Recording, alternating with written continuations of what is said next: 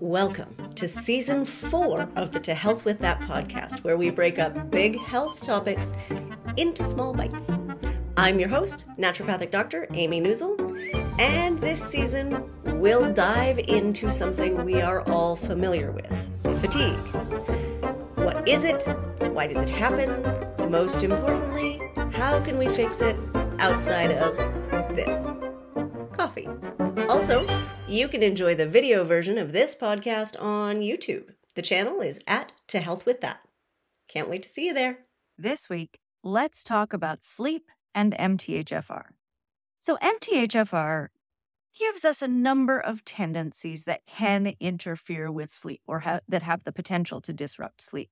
And that's not just MTHFR, it's actually any methylation imbalance. So with or without the mutation, if your methylation is a bit off, then you can see some sleep problems. Some of the things that can contribute to sleep problems with MTHFR include anxiety, perfectionism, the tendency to over-obsess about the things that we find important or that we're dedicated to, high sensitivity, addictive tendencies, overt mental health issues, and that sort of thing. Physical issues that come along with MTHFR can interfere with sleep as well, including thyroid disorders, inflammatory disorders, and pain syndromes, blood sugar imbalance. And it isn't that all of us have all of these things, thank goodness. It's that all of us have the potential to have these things. Let's talk about some of the biggest factors. The big issue with MTHFR comes down to poor activation of folate, which in turn leads to problems with methylation, and that's where the crux of our issues come in. So it's not actually folate, really, it's methylation. To manage the MTHFR mutation, you need both the right amount and the right form of folate for you, but also you need the right amount of methyl donors. This is super variable from person to person, and the worst part is that doses that are too low interfere with sleep, and doses that are too high also interfere with sleep. The best way to find your perfect dose is to make sure you're changing only one thing at a time, and also that you're tracking your symptoms, including sleep quality and energy, every day while you're finding your perfect dose.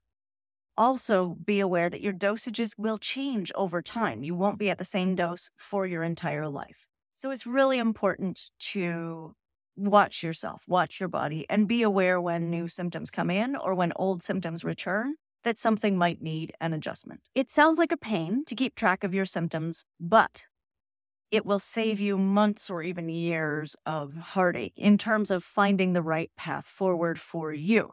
If you haven't done so already, if you sign up for the mailing list at tohealthwiththat.com, there is a free symptom tracker that you can download to help you on this journey.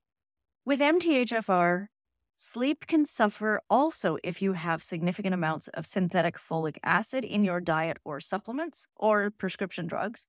So getting that out of your life really matters. Many people that I've worked with report better energy and better sleep just from that one step. I'm not going to tell you it's easy to get folic acid out of your diet, but even though it's difficult, it's even more difficult to make good progress with MTHFR without completing this step. Folate, however, is not the only dietary factor that matters for sleep.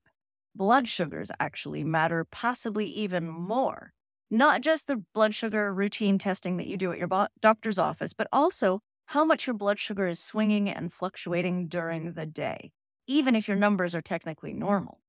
We've talked a lot about blood sugar issues before, so I won't belabor a point, but if you're looking for more information, I suggest you look at the series of Tuesday tip videos on YouTube that I posted about it. Also, let's talk about the smaller things that you can do with MTHFR once you've got your dose of methylfolate or whatever folate you're able to take and methyl donors nailed. So, of course, sleep hygiene is a big topic, and there's 1.5 million resources about it.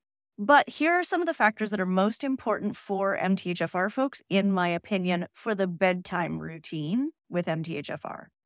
One is definitely low light before bed. So 1 to 2 hours. And that's especially important if you also have a slow COMT mutation, which can make you much more sensitive to the stimulation that light provides. Low light also includes keeping screens out of your life for this 1 to 2 hours. I know that's hard too, but so very worth it. Melatonin. So melatonin is your body's main sleep hormone, and it's also serotonin that's been methylated. So with MTHFR, A, we may not make very much serotonin, and B, we may not methylate it very well. So melatonin can be a really, really big deal for MTHFR because we may just not have enough to go around. A balanced evening meal. So when you look down at your plate, I want you to see half vegetables, a quarter some sort of starchy vegetable or complex carb, and a quarter some sort of a protein source. That is a nice balanced meal. If there's something sweet in there, make sure you have it at the end of the meal and kind of add that to your complex carbs pile so that you're not overdoing it on the carbs. This type of meal will help to keep your blood sugars steady overnight, so don't mess it up by reaching for the snacks after dinner. A wind down activity. So it could be a gentle yoga session, a meditation, a breathing exercise, coloring in a coloring book, journaling, whatever helps you kind of untangle your mind and have a moment of calm before sleep. And it really can be a moment, right? Like a 1-minute breathing exercise, we're good. To-do list and an idea pad. So we tend to be overthinkers and maybe a little bit obsessive. So it helps to have a notepad or your journal or whatever you use to record ideas by your bed so that if inspiration strikes in the middle of the night or the thing you forgot to do in a day or the to-do list or whatever it is, you can jot it down so that it's not in your brain. You can forget about it and move on. The other thing that I think is really important is magnesium at bedtime. So technically this has nothing to do with MTHFR, although it is extremely helpful if you have a slow COMT because magnesium is a cofactor for that enzyme. But in the Western world, we tend to be magnesium deficient just as a baseline because our diets don't have as much magnesium as they historically did.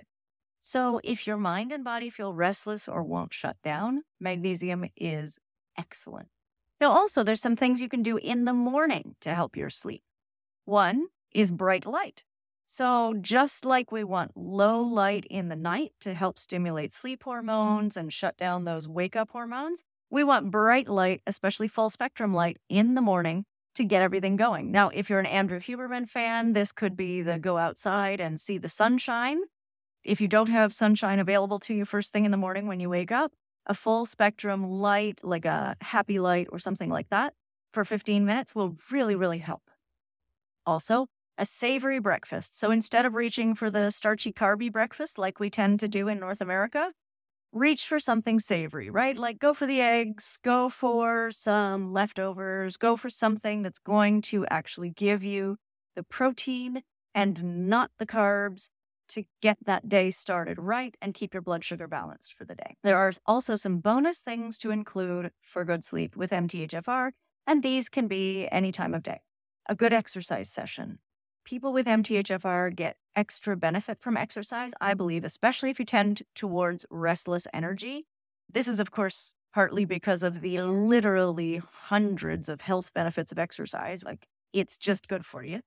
But also, exercise helps your body process extra methyl groups. And so if you're feeling scattered or restless or a little bit off focus or easily distracted, exercise can be the thing to get some of those methyl groups out of there to help you settle down. Also, B vitamins and methyl groups in the morning only, right? They do tend to give us energy, give us pep, sometimes give us restlessness.